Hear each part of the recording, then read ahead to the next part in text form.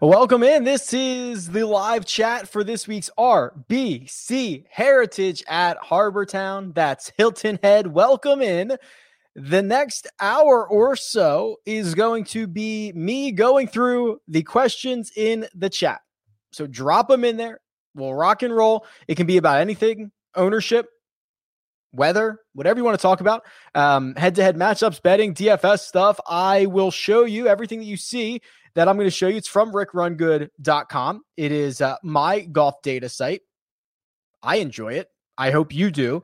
Otherwise, there is another live chat tonight, 8:15 p.m. Eastern time, right here on the Rick Run Good YouTube channel. That's for Jock Market. That is Stock Market DFS. They had a massive week last week. A lot of people playing for the Masters. I think there's going to be a lot more value in IPO this time around. So join Joe Idoni and myself for that as well. And I thought I had a couple other announcements, but I can't remember what they are. Oh, how about this?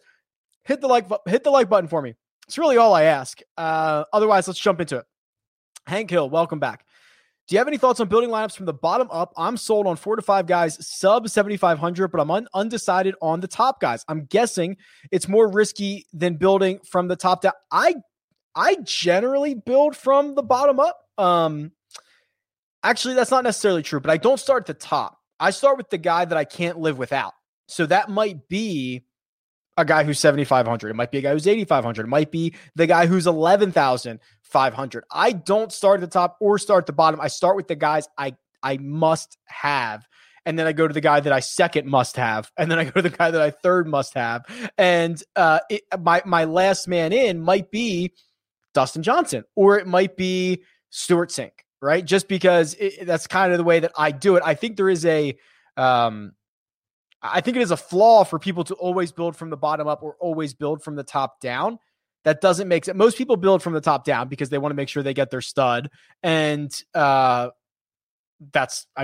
it defaults you to the top, right? So most people just build their lineups from the top down. So interesting theory, Hank. So I have no problem with you building from the bottom up. I say take the 4 to 5 guys that you are absolutely sold on and work it out from there. I think that is absolutely a fine strategy. Craig says, lots of my crunches end up with Brian Harman. Could you do a deep dive? Yeah. So before I even get into the deep dive, Brian Harman's a pretty good play, I believe. Let's talk about it. So here's the cheat sheet. We'll start here. And we'll look for Brian Harman, who I believe is, I got to scroll up a little bit, $8,700. So I have him at $8,700. I have him checking in at 17.5% ownership because a lot of people are going to like Brian Harman. A third place finish at the Players Championship. He had a very public and really great run deep into the match play event. And also he finished 12th at the Masters. Those are all good signs. Let's see how he's doing it. And what I'm actually going to show you guys, and I've loaded this into the database here. I need to find a way to mark these as unofficial, but I do have the Masters data in here. Now, remember, just to make sure we're all on the same page, the Masters does not release strokes gained data, and they do not share anything with the PGA Tour. But if you have the shot-by-shot information like we do, you can calculate this information. So Nelson Adcock, who you can follow on Twitter, he's a great follow. He's a great guy, first of all. You should follow him. He did this for me, and I'm very happy with the outcome. But essentially, he just went through, took the shot-by-shot data, and made strokes gained numbers out of it, which is absolutely beautiful. So just note, these are not official, but I'm very comfortable with what they are.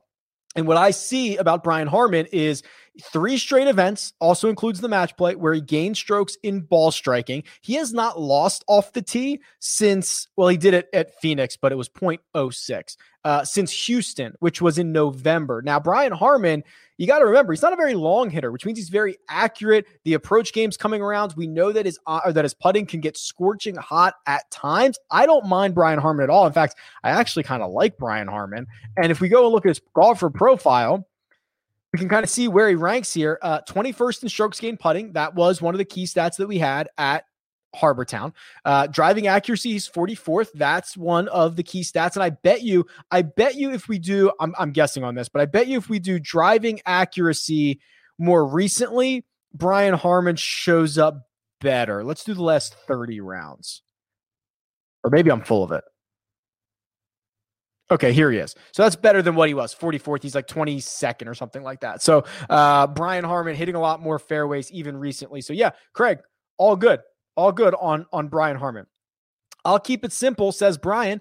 Do you hate Mark Hubbard as a punt or not? Boy, I'm not even sure I've considered Mark Hubbard this week. So this is why we're here. Let's do a deep dive into Hubbard.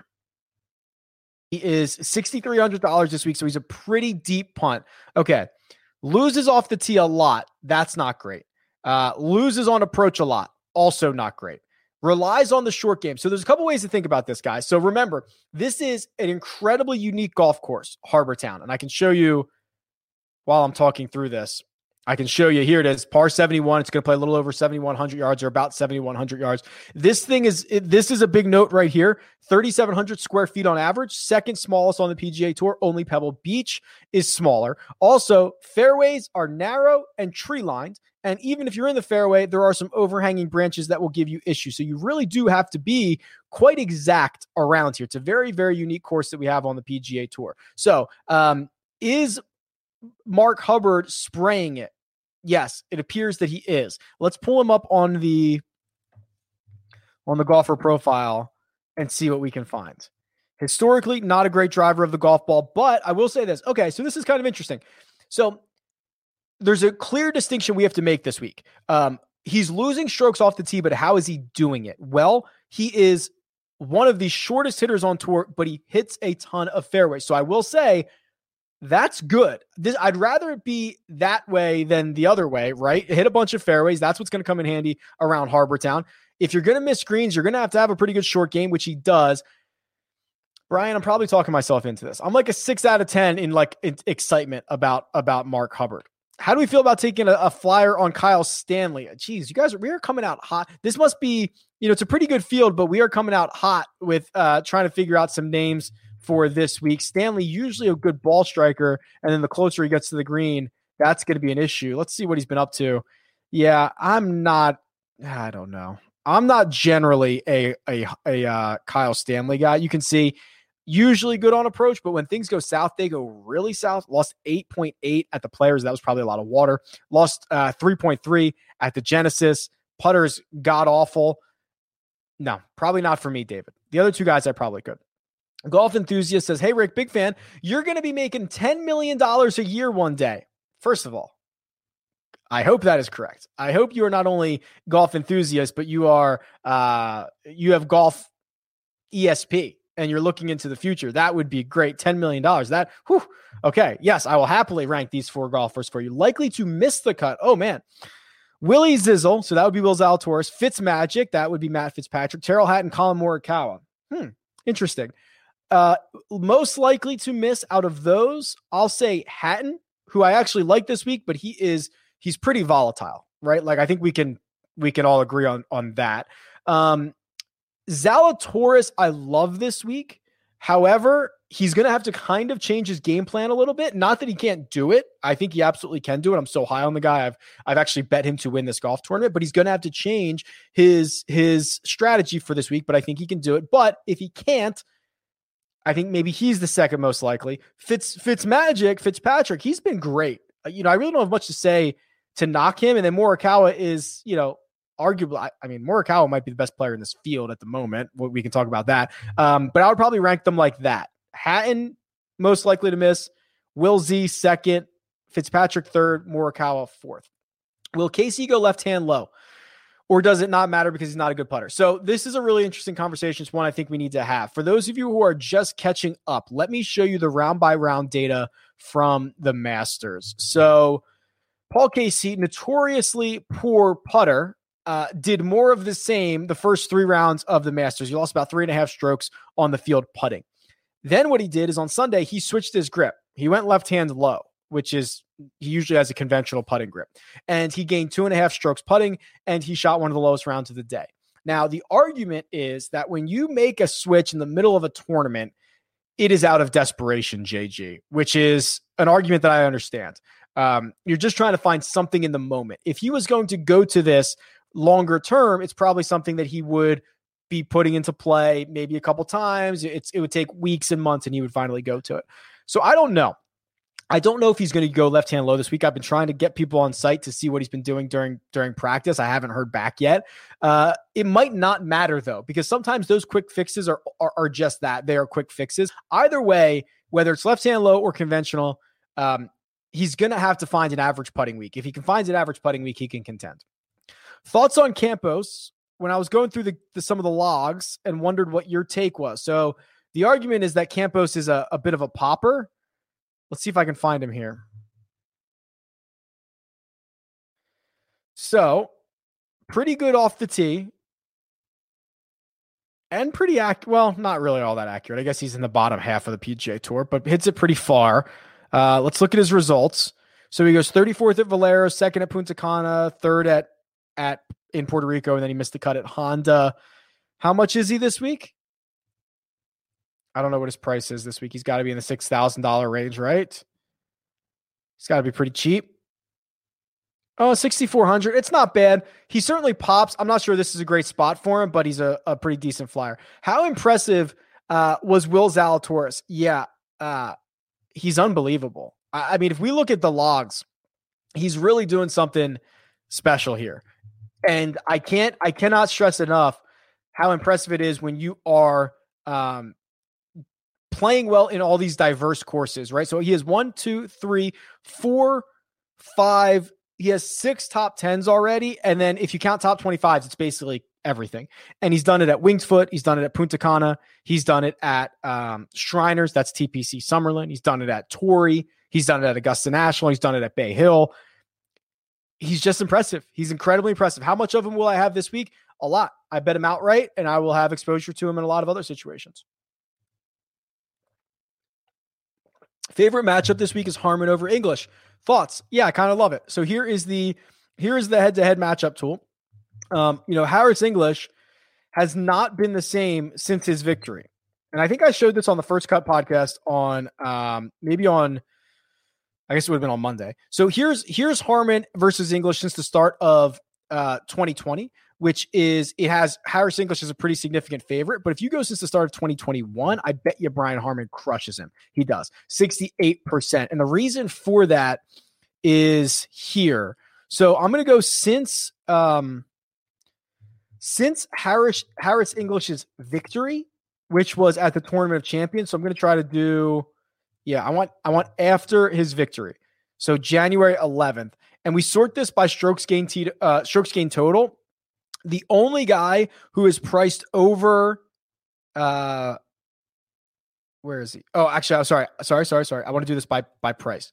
The only guy who is priced over like $7,500 that is losing strokes total is Harris English. He's right here. He's losing 0.4 of a stroke per round since his win. That is very, very bad. I certainly do not mind Brian Harman over Harris English.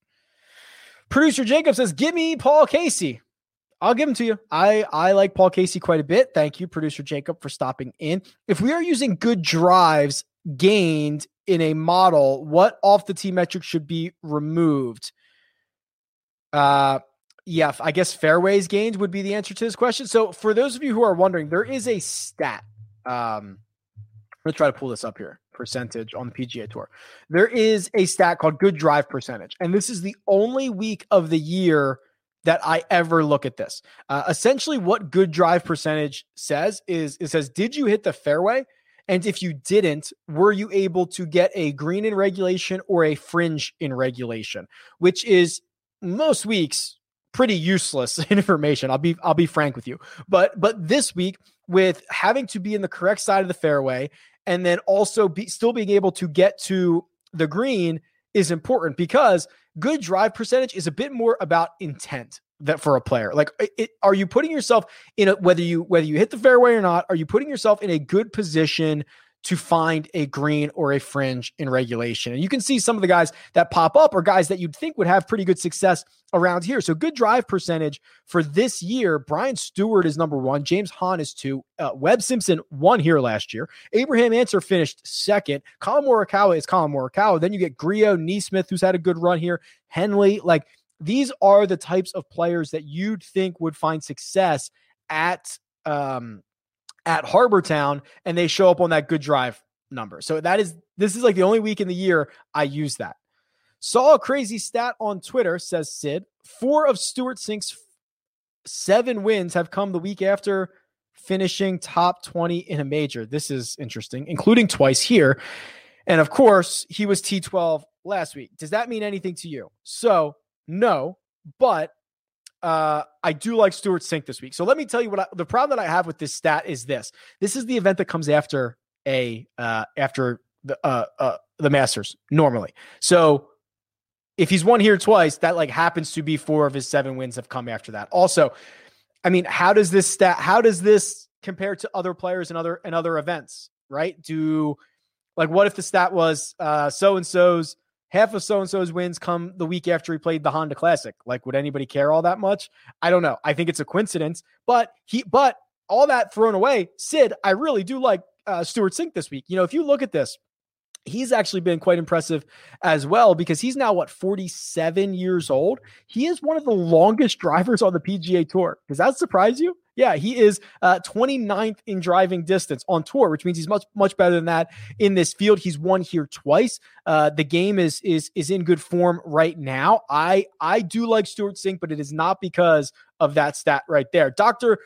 McGoodbody says, yo, and I say yo to Dr. McGoodbody, who I believe won like $115,000 last week, sent me a very nice message. Thank you very much. Welcome to the chat. Congratulations, Dr. Mr. Goodbody. That's hard to say. We're going to have to figure out something else for that. Let me take a quick pause here to let you guys know that Jock Market is unbelievable. So Jock Market, they sponsor this, but it is much more than that. We do the happy hours on Wednesday nights. There's going to be one tonight at 8:15 p.m. Eastern time. I just love this format so much. And it's stock market DFS. You bid on golfers during IPO. That's tonight. And then when that closes, you can buy and sell shares of golfers. So to give you an example, Hideki Matsuyama goes out and last week during the power hour, he closed at $6.05. Well, that was his share price. When he won the tournament, he got the full payout of $25 a share. So you made almost $19 a share. And I actually had someone send me a message and said, wouldn't it have just been smarter to bet an outright on Hideki Matsuyama and gotten, 40-1?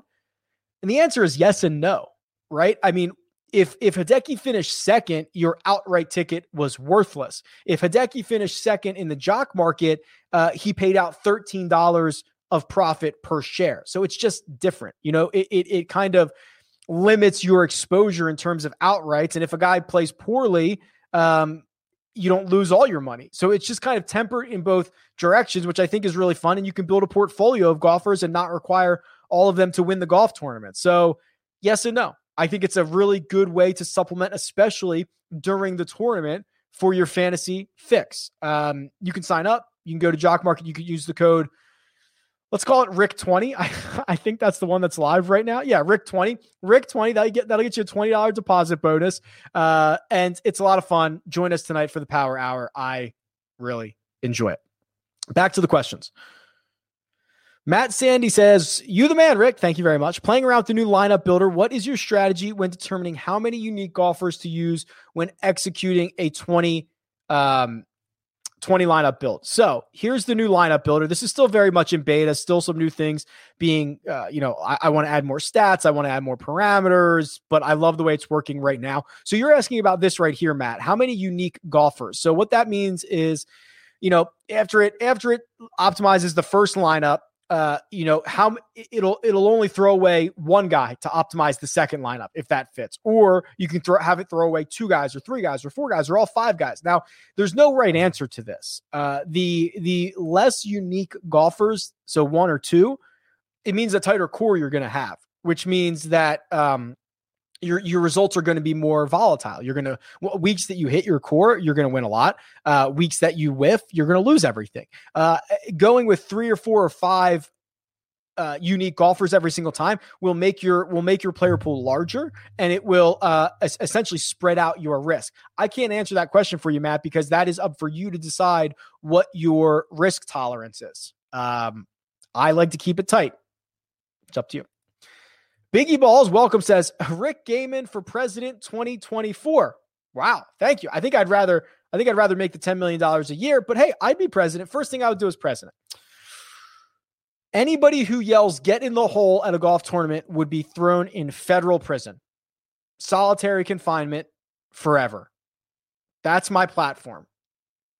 I think I could win. Thanks for showing up, Biggie Balls.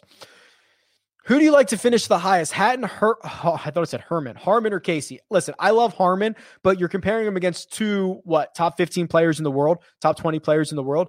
I think Casey's the safest, right? Because he has that floor of the ball striking.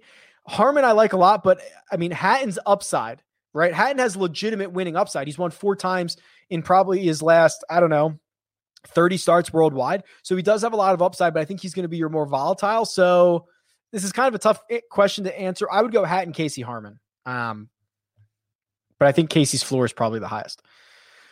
How often do you bet guys that aren't amazing? Oh, sorry. With odds that aren't amazing just because you think they're going to win, or do you stick pretty closely to expected value? Great question. This is from Drew. I am by no means a professional gambler, right? That is not where my income comes from. And it is certainly not where I assume all of your income comes from. I bet for entertainment. So as much as I love the value of it, right? I run all the models and I say, oh, wow, this is a really great value. I'm not bending the knee to that every single time, right? I'm not blindly following that. Like I was very clear that I liked Patrick Cantlay and Paul Casey last week. I got Paul Casey at 50-1 down at Circa. I would have bet him at 35, right? Just because I thought he was going to win. Listen, if I'm trying to grind ROI over 5 or 6 years, I'd probably care a lot more about it. I'm looking for a sweat on Sunday. So often I will bet guys with odds that aren't that great. And honestly, outright markets aren't that great in general. Circa has the smallest hold. I have access to that book. That's great, but a lot of you don't. So I wouldn't worry about it as much, Drew, because you're not a professional gambler, is my answer. Do you think Kisner or Kurt can win the tournament? Yes, I think Kurt can win it more. The Kisner narrative, let's look into Kisner, because Kisner he always gets a big boost this week, because in theory, this should be a really good spot for him, right? He is not a long hitter, but he is more precise. He can get the putter going. Let's look at his history around here. It would be a lot easier if I knew what his price was. Here he was, 7,700. So he's got a couple of top 10s. Missed the cut last year, finished 41st the year before that. So it's kind of been a mixed bag. There's been good, there's been bad. If we look at what he has done recently, I remember not being all that impressed. Let's see. Yeah, this is a little bit concerning. He's lost strokes putting in his last 2. And in fact, if you go back in his last 3, the putter hasn't been as good as we would normally see. The approach game has been lacking. It's not as good as when we saw him playing well at the end of 2019. You can just kind of scroll back and see like red versus green. So I'm not as excited about Kisner. I think Kirk actually can. Kirk has contended a couple of times. This should be a really good spot for him. I think I like that. Any concerns at all using Webb as one and done this week? No, absolutely not. So first of all, depending on your book, Webb might be the favorite, which is also jarring, right? To see DJ with the second longest or the second shortest odds is jarring, but that's what DraftKings has him at. So no, I think I have no concerns using Webb this week. The only other place that might be better might be Wyndham if you want to save him for that. But no, there's certainly no concerns about Weber. Lucas Glover or JT Poston? Poston was interesting. Why did Poston pop up for me? Was it Pete Dye courses or was it here? So I was running all these, different sims, right? Or different models. So we could say Pete Dye Architects, and we could say go by strokes gain total. Was it Poston who popped up here? No, it might have been, that was Chase Seifert. It might have been here. If I just do Harbor Town. Okay, this is what it was. So if you go by just Harbor Town, he only has 8 rounds, but JT Poston gaining 2.3 strokes per round at this event. Putts well around the green. He's been dialed in. Those are interesting things. I'm going to say JT Poston Brady. This isn't a question about this week, but who do you think is someone not enough people are paying attention to that could really go off the rest of the year? Wow. Interesting. I'm going to have to think about this. Hold on. Robert McIntyre, I think, is maybe an answer to this question. You know, if he gets on a good run here and plays more on the PGA Tour than he does on the European Tour, I don't know what his status is, but he's playing well right now. That could be interesting. I'm also keeping an eye on Sam Burns. If that driver comes back, I think he'll be kind of deadly again. Remember that good run that he was on? So let me think about that. That's a really good question. I like that. Thoughts on Jim Furyk this week? Yeah, so if there's ever a week to play Jim Furyk, it is probably this one. Remember, he's won here a couple of times. He is accurate, gets the putter going. He's been great on the Champions Tour. When he plays on the PGA Tour, he actually hasn't been all that bad. I think he missed his last 2 cuts, but he had made like 4 in a row prior to that. So I certainly don't mind Furyk. If this is going to be ever a place to play him, it's now. Yo, what it do? Says golf enthusiast. What it do? Evan, welcome. Says large scale one and done. Lower owned play Webb or Berger. Has to be Berger, right? Webb's got the narrative of the past champion that this is a perfect place for him. Berger's coming off of a missed cut. Berger has to be the lower owned guy, I would assume. If we look at ownership, which we actually haven't really looked at yet, ownership on the cheat sheet, which isn't a direct correlation to one and done, but it does certainly help. I have Webb at 21%, one of the most popular players. Berger actually catching much more steam than I would imagine, 17%. But I think Berger is certainly going to be the lower owned guy. Thoughts on if Abraham is the answer? I don't really have much negative to say about answer. You know, he's been on kind of hashtag team no putt for 8 starts or so, and now he's starting to figure the putter out. He's playing well at the Masters. He played well here last year. He fits the mold of golfers that you think are going to have success at this event. So I have nothing negative to say about Abraham Answer other than the fact that a win would be his first win, right? I actually think here's another trend that I don't really care about.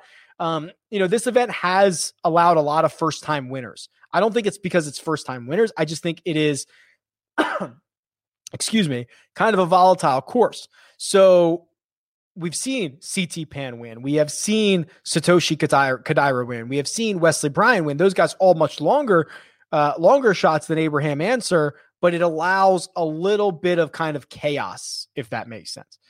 Any love for Ryan Armour, the sub 6.5K play? Asked Daniel. I assume this is because he is very accurate. I'm assuming that is what the argument for Ryan Armour is going to be, and he is. He's 11th in driving accuracy. He's 24th in strokes gained putting, 209th in distance, as you can expect. Trying to look at his fantasy results here. Doesn't post a ton of double-digit value weeks. Yeah, I'm not as excited, Daniel. I understand the fit. He just hasn't played all that well. I mean, he doesn't have a top 40 in 6 starts. He's missed 3 of those cuts. Did play well at this Pete Dye at the Stadium course. I'm not as excited. I'm like a 4 out of 10 on excitement if 5 is average. Any updates on making course history a key stat? I'm assuming that means for the lineup builder and stuff like that. Yeah. So I'm certainly still in beta, but like course history, recent form, all that stuff, being able to weigh it for sure, because some weeks are better than others in terms of course history. Or maybe you're saying maybe I should run it course history, like how sticky. Yeah, I've been working on that. But I'm not ready to. I got to run more numbers. But that would be pretty cool. In your preview show, Sungjae popped near the top of strokes gained putting, driving distance, and fairway percentage. Thoughts on going back to him after last week's debacle? So here is my only concern with Sungjae, as much as I love the guy. He has been absolutely, well, let me clear the courses. Make sure I don't have any other filters on here.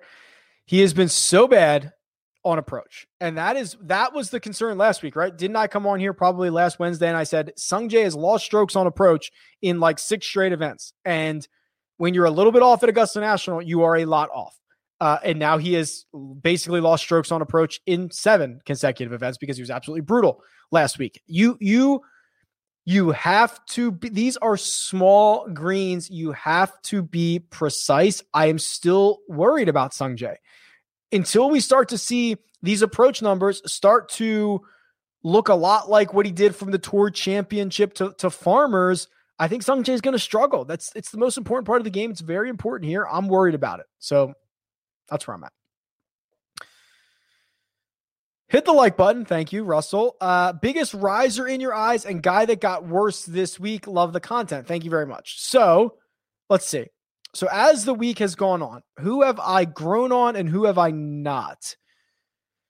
Good question. Oh man, I don't even know the answer to this. You guys are going to kill me for this. I've probably grown on Patrick Cantlay. Don't throw things at me. I was really upset last week too, right? He showed up at Augusta National.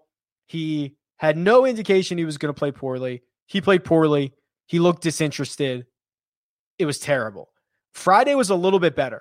Friday, he at least had putts at birdie, did not come close to sniffing any, but he at least played a little bit better. I still think that that's the outlier week, right? So if you go and run any metric for this week, Patrick Cantlay is going to pop up there. He's gone third, seventh, third here. He's gone and he plays well at Pete Dye courses. So I'm trying to forgive him, Russell. I'm trying to forgive him over the course of the week. I don't know if I can, but I'm trying to. And the guy that I've probably fallen off of as the week has gone on, I'm a little bit worried about DJ still. I don't know. There's just something weird about him. He continues to flip. He continues to flip the switch better than anybody else, but I'm not sure this is a great fit for him. I'm not sure that he's just not here as a sponsor obligation, and this course isn't ideal for him. I don't know. I've probably just cooled on DJ. Oh, that's a perfect. Next question is, if DJ wasn't an RBC brand ambassador, would he be playing? I don't know. He hasn't. This is the event he's played the most in his career, 5 times, where he has not ever finished inside the top 10. Excuse me, guys.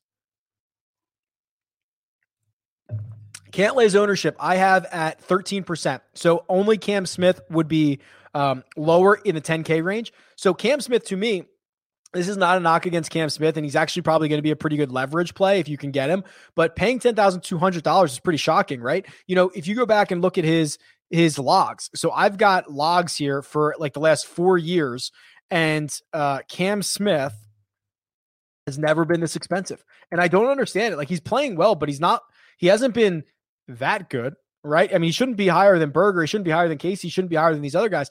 The most expensive he's ever been was the 2019 Sanderson Farms. Now we're putting a 10-2 price tag on him. I actually think it's a mistake.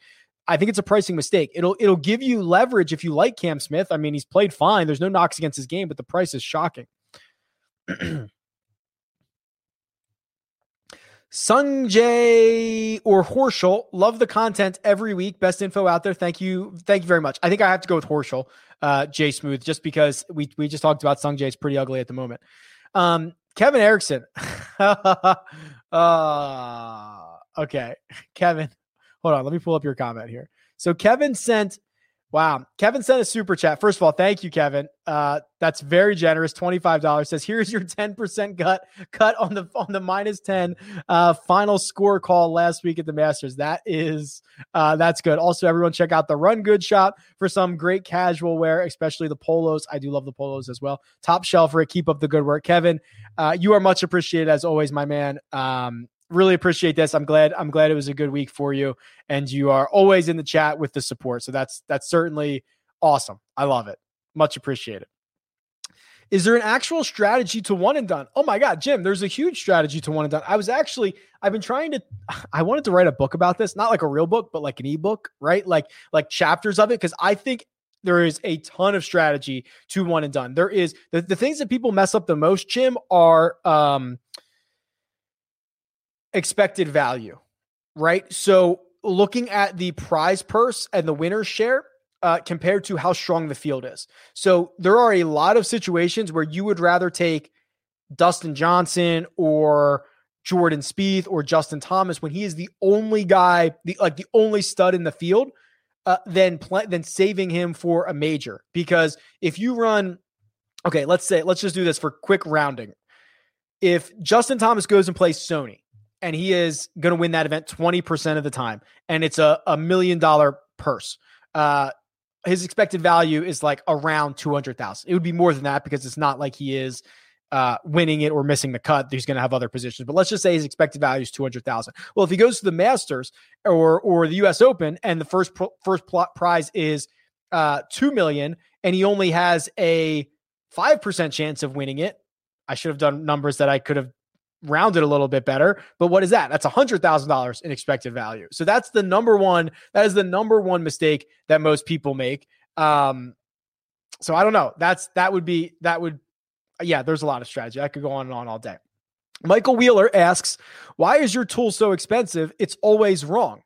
Well, I'm happy to address that. I don't think it's all that expensive. I think it's very fairly priced. It is official data from the PGA Tour, presented in a way that should hopefully save you a lot of time and effort. And I imagine it's cheaper than a lot of other places. I don't know that. And it's always wrong. That's an interesting statement considering it's just the data, right? That's what you're paying for. The data's not wrong. How I interpret it can be wrong. That's for sure. How you interpret it could be wrong. That's absolutely for sure. But the data's not wrong. The idea of the site is to allow you to do research easier in a better way. So I would argue both of these statements, Michael, but thanks for popping in.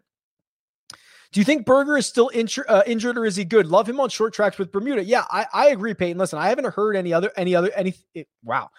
else since Berger, and he's been playing. So I'm assuming that rib injury, that's what we're talking about. I'm assuming that is much better. I like that a lot. I'm fine with that. Bernie or Guillotine with the super chat. Thank you very much. Much appreciated. It says your 2020 RBC model was incredibly predictive. Okay. So you have the weights here: driving accuracy, driving distance, strokes gained putting, par 4, tee to green 29. Well, okay. So let's do this. Bernie, you got it, my man. It's not the same model this time around because I don't have par 4 scoring in here yet. That's coming, but let me do my best to replicate this. So driving accuracy 33. So I'm going to clear these weights. Driving accuracy gets 33 of them. Driving distance gets 20 of them. I can do that. Strokes gained putting gets 20. Wow. I was very adventurous last year. I don't know if I would have built this the same way. Par 4 scoring, I don't have anymore. And then tee to green, well, it can't be 29, right? Because that doesn't add up. Oh, maybe I'm reading this wrong. Strokes gained is 10. Sorry. Strokes gained is 10. Par 4 score. Tee to green is 29. Ooh. 2020 Rick was crazy. So I have 8 left over. I don't have par 4 scoring anymore. Let me just I could do total. That might double count some things. For the purpose of this, I'll do total because I think that's the safest to kind of replicate this. And let's see what this pumps out. So Daniel Berger would be number 1. And I guess I'm using, let's do 50 rounds. That's kind of the default, right? So this model is a little bit different, but let's just do 50 rounds here. Berger number 1. Sorry, no, he's not. Sungjae Im is number 1, believe it or not. Yeah. So without the heavyweight on approach, he gets a lot of the putting's been great. The off the tee stuff has been great. The total has been great. The approach has been terrible. Paul Casey's number 2, Colin Morikawa 3, Webb Simpson 4, Connors, Berger, Hatton, Henley, English, Gim. Yeah, these are all guys that certainly could contend here. So that's what the model would do. I couldn't get exactly what you wanted, Bernie, but I hope that's close enough. It's much appreciated for the super chat, and I hope that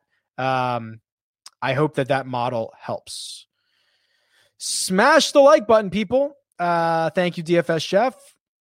Seen some chatter on Bobby Mack. I do like Bobby Mack here. He's great off the tee. He hits it long. I'm hoping he can dial it back in, but he's playing well.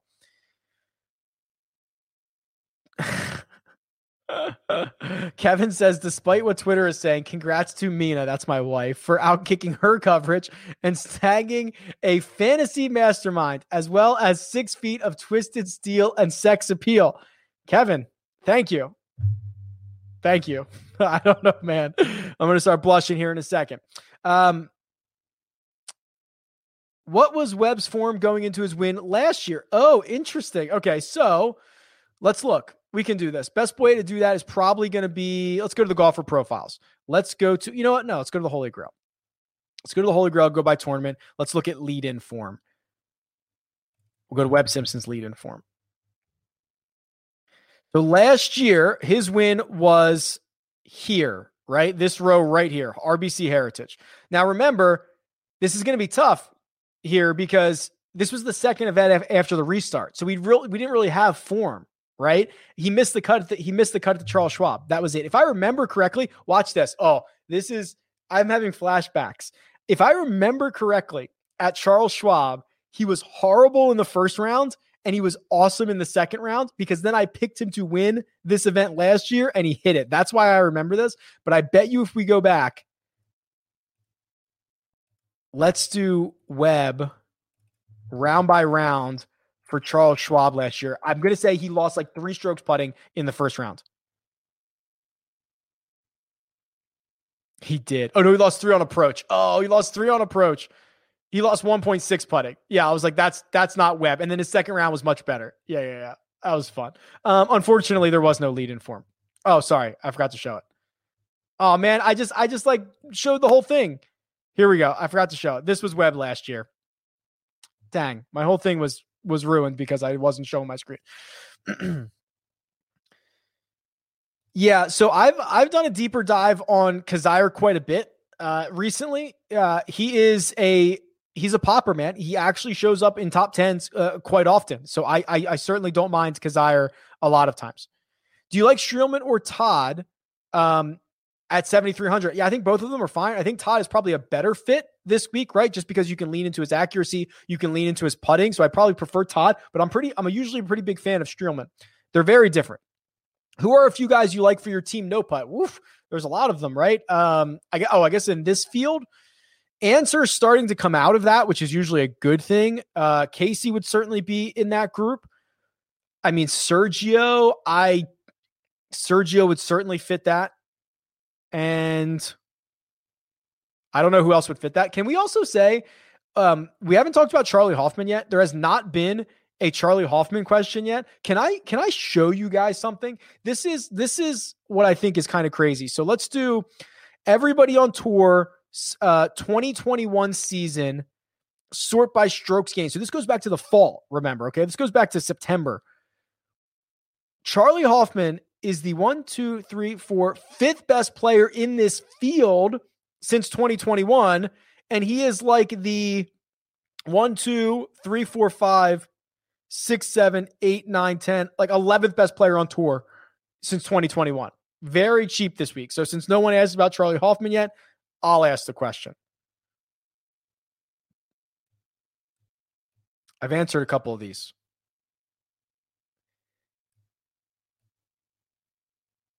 Hey, Rick, who do you think is the best out of Morikawa, Berger, Fitzpatrick? I picked Morikawa to win. I think it's him. Is there a better upcoming course to save Cantlay, Simpson for than Heritage? You could save Simpson for Wyndham if that's in your pool. If it depends, it also depends on do you do the wraparound at all? Have you already done the wraparound? Cantlay's perfect spot is Shriners, but his second perfect spot, it's probably here. I know it's good. Cantlay, Cantlay's winning this week, right? When everybody is just so sick of Cantlay, he's winning this week. It's going to happen. Will HV3 ever break through? I don't know, Clinton. I legit, so we did this on the First Cut pod a couple of, I guess, months ago. I guess it was at the beginning of the year.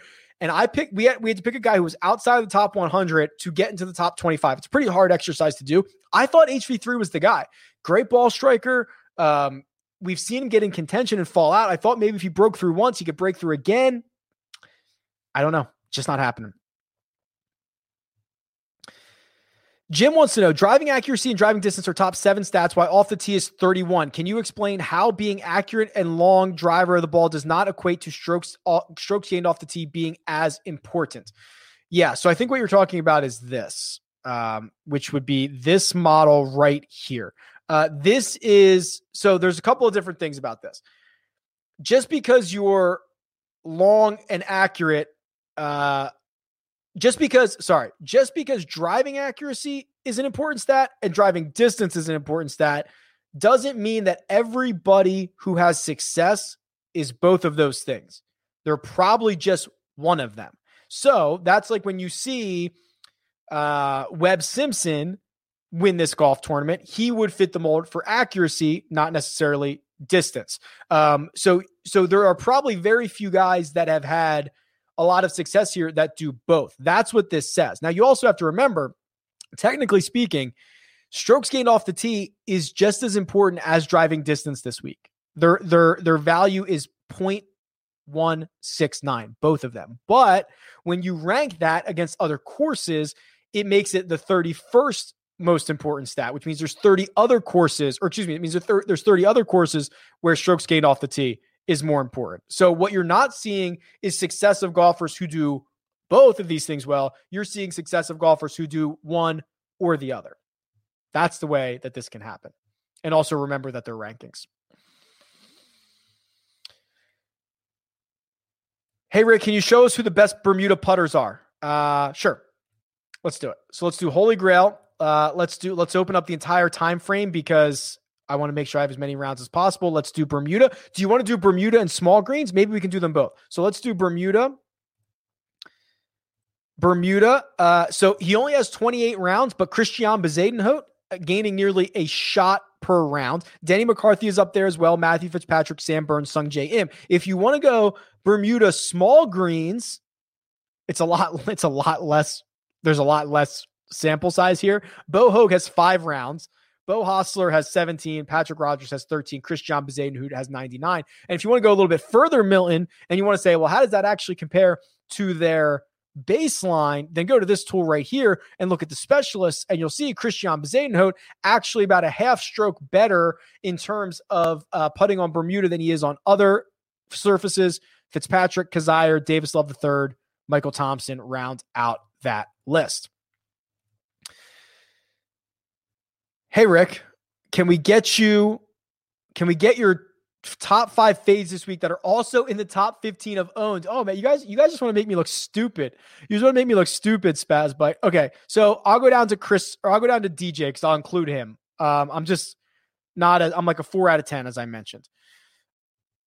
I would probably also be like Kisner be coming in at 19%. That's too much for me. Man,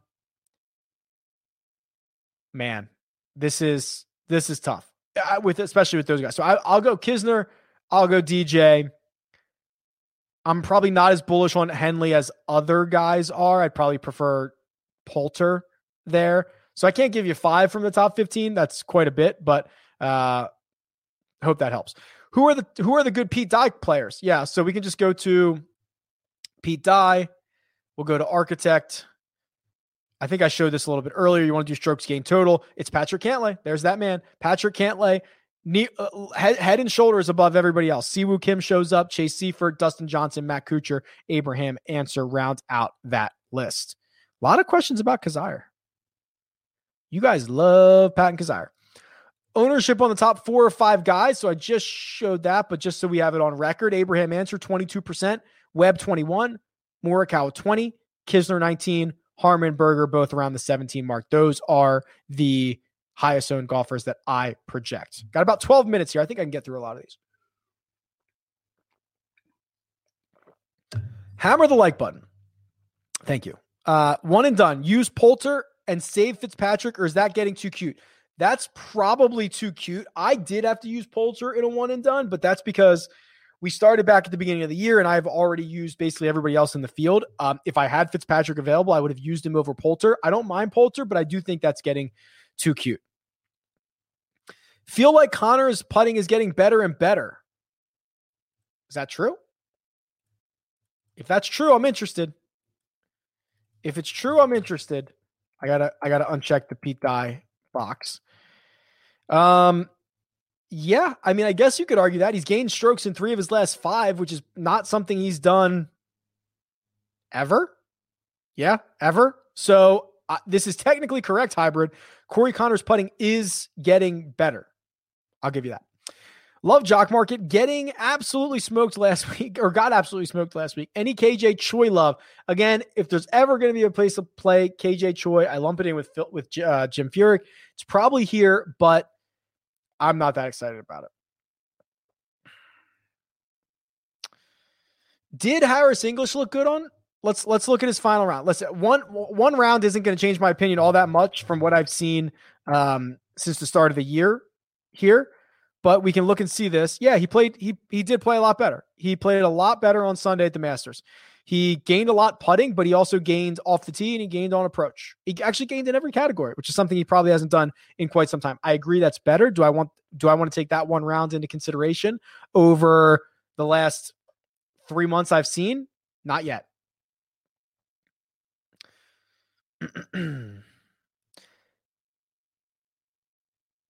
Amen to your first presidential decree. That's funny. Hey, Rick, do you maintain your choice of chalk use over all contests? Okay, so generally speaking, single entry contests, the chalkier guys are the chalky guys are even chalkier.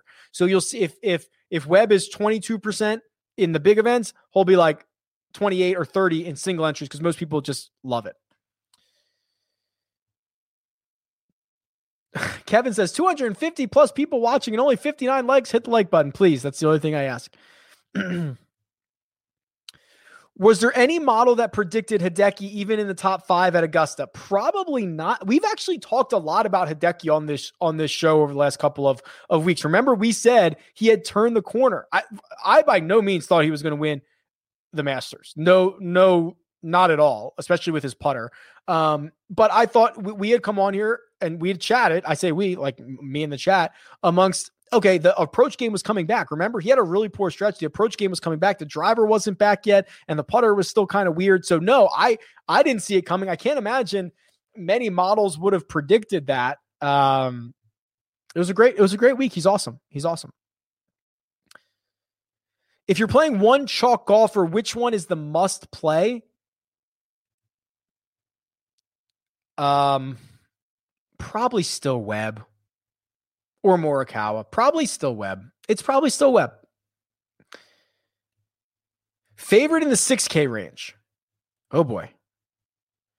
6K range is pretty scary, but I think I do like some guys down here. What's interesting is we've had a lot of different questions this week. I think this is actually really good. We're getting a lot better at this, guys.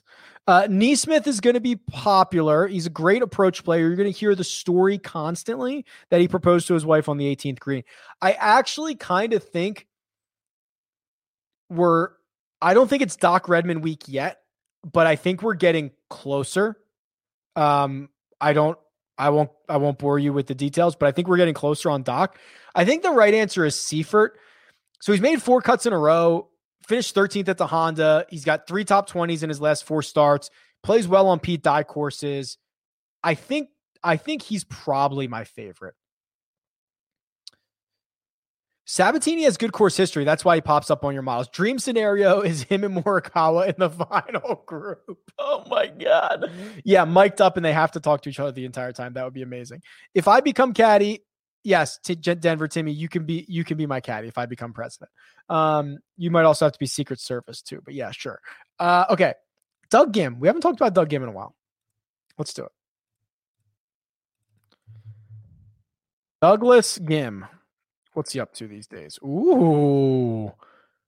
Ball striking the hell out of it, as he tends to do. Oh, boy. Lost 7. He finished 44th, losing 7.5 strokes putting. That's got to be his worst ever, right?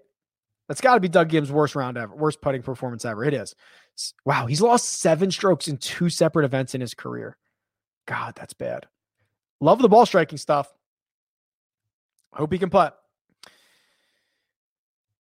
I think core cascading is a good lineup building strategy every week, Joe. I'm actually likely to do it in the birdie this week. I've been trying other stuff in the birdie, but I'm probably going to get back to it this week. So I do think that Fleetwood is trending up. We're starting to see vintage Tommy with the irons again. Do I think he has winning upside this week? Tommy and winning upside is always really hard, right? Because he doesn't win all that much. It's a pretty strong field. He does have it. I would not exclude him, but I'm not super excited about it. But yes, the approach game's coming back. Quinn says took down first place 100,000. That'd be cool too. $1,000 in round 2 showdown short game. Wouldn't be here without you, Quinn. Thank you very much. And congratulations. I've answered a lot of these, which is nice.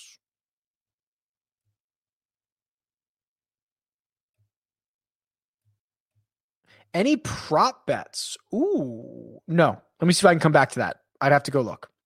I want to know what the winning score. So what you could check, go find out what the winning score is, because bad books might look at last year's numbers when Webb Simpson set the scoring record. It was the only time that event has been played in June. There was 0 wind whatsoever. I would go check this week is like between 9 and 13 under par would be my guess, maybe 14 under. That's normally what we see. Austin, go check the winning score. Give me that, Hoagie. I just like that. Man, I want the tool that's always right, baby. Me too. If you find it, let me know. I actually, yeah. So Jason, to round out the thought on Ian Poulter, he has played well here before. I used him in a one and done. I'm pretty bullish on him. Do I think he can pull off a top 20? I can. Also, I was in a Zoom meeting with Ian Poulter last week at the Masters, thanks to Mercedes-Benz. He's actually doing a lot of great work with, he does a lot of great work with them in general, but they did frontline workers. They took him to Augusta National. They welcomed him. They got him tickets, all that stuff. It was pretty cool. And he was breaking down our swings. He's a really, really nice guy. And he's got great course history here. So yes, I do like Ian Poulter. Boom. Matching the shirt color with the LED. I'm a professional. How rare is it to come second in a tournament and the next week to win? I would say pretty rare, but everything's pretty rare, right? You could say how rare is it to come fifth and then win, or 54th and then win? It's all pretty rare. So I don't know if that helps with any information. In-N-Out Burger. That's just a comment. I do like In-N-Out Burger though.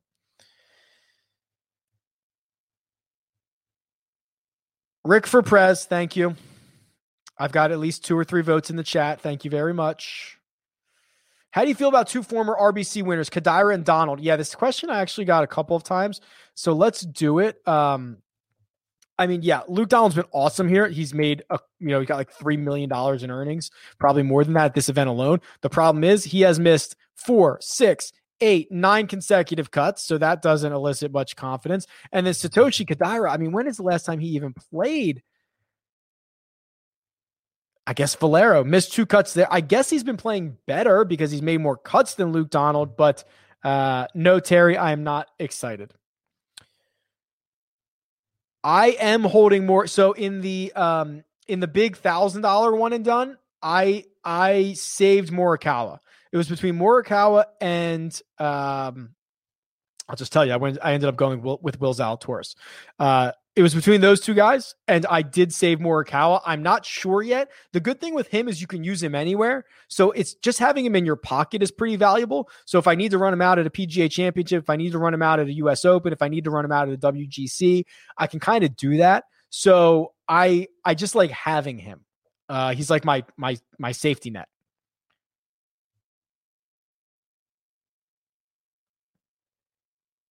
I've answered a lot of these, which is good. Yeah, there are a lot of Georgia Bulldogs in the field. Certainly true. Kevin Kisner projected 20%. Why? I don't know. This is my wife asking questions now. She says, word on the street is that Cantlay came into the Masters with a heart injury. Maybe he'll get revenge victory at the RBC. That is true. So I've heard this a couple of times. I had people tweet this at me. Well, I don't know if it's true, but the rumor is he got dumped. I don't think that is true. I don't know if it is true. I think it just happens to be kind of funny that he played like he was dumped at the Masters, but I don't know if that is actually true. That's funny. Thank you for the question. Did you get the DM I sent you on Twitter? I don't know. If I didn't respond to it, I don't know. I get a lot of DMs. I try to respond to them right away because if not, they get lost in there. So if I didn't, maybe email me. Email me is always the best way to get a hold of me. Mina says that Sung Jae's winning this week. How do you come up with key stats for a course? Yeah, so this is my favorite thing that I do. I think it's the most valuable thing that I do. So I take all the stats for the PGA Tour for each season. Then I look at those players, right? Those types of players. And then I start to see where those players finished at different courses. And you can start to create a correlation model over what types of players are having success at certain courses and what stats they are good and what stats they are bad at. And then you can start to decide what skill sets and what stats are important. So it is not just, yes, I do take into account the whole field. That is the one thing people get wrong. They're like, well, so-and-so won here and they're not a long driver of the ball. And it's like, well, there's 140 other golfers. It takes into account everybody. So it is not reactive, right? I don't like the stats that come in and say the guy who has won this tournament the last 5 years gained on average 3 strokes putting. So strokes gained putting is important. That's the silliest thing. The guy who putts well is always going to play well, right? Like, so I do it from what I think to be a much better way.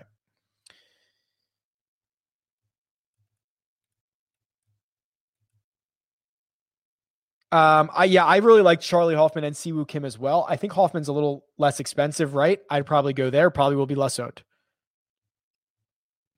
Yes, Brendan Todd. I actually did bet him at 70-1 as well.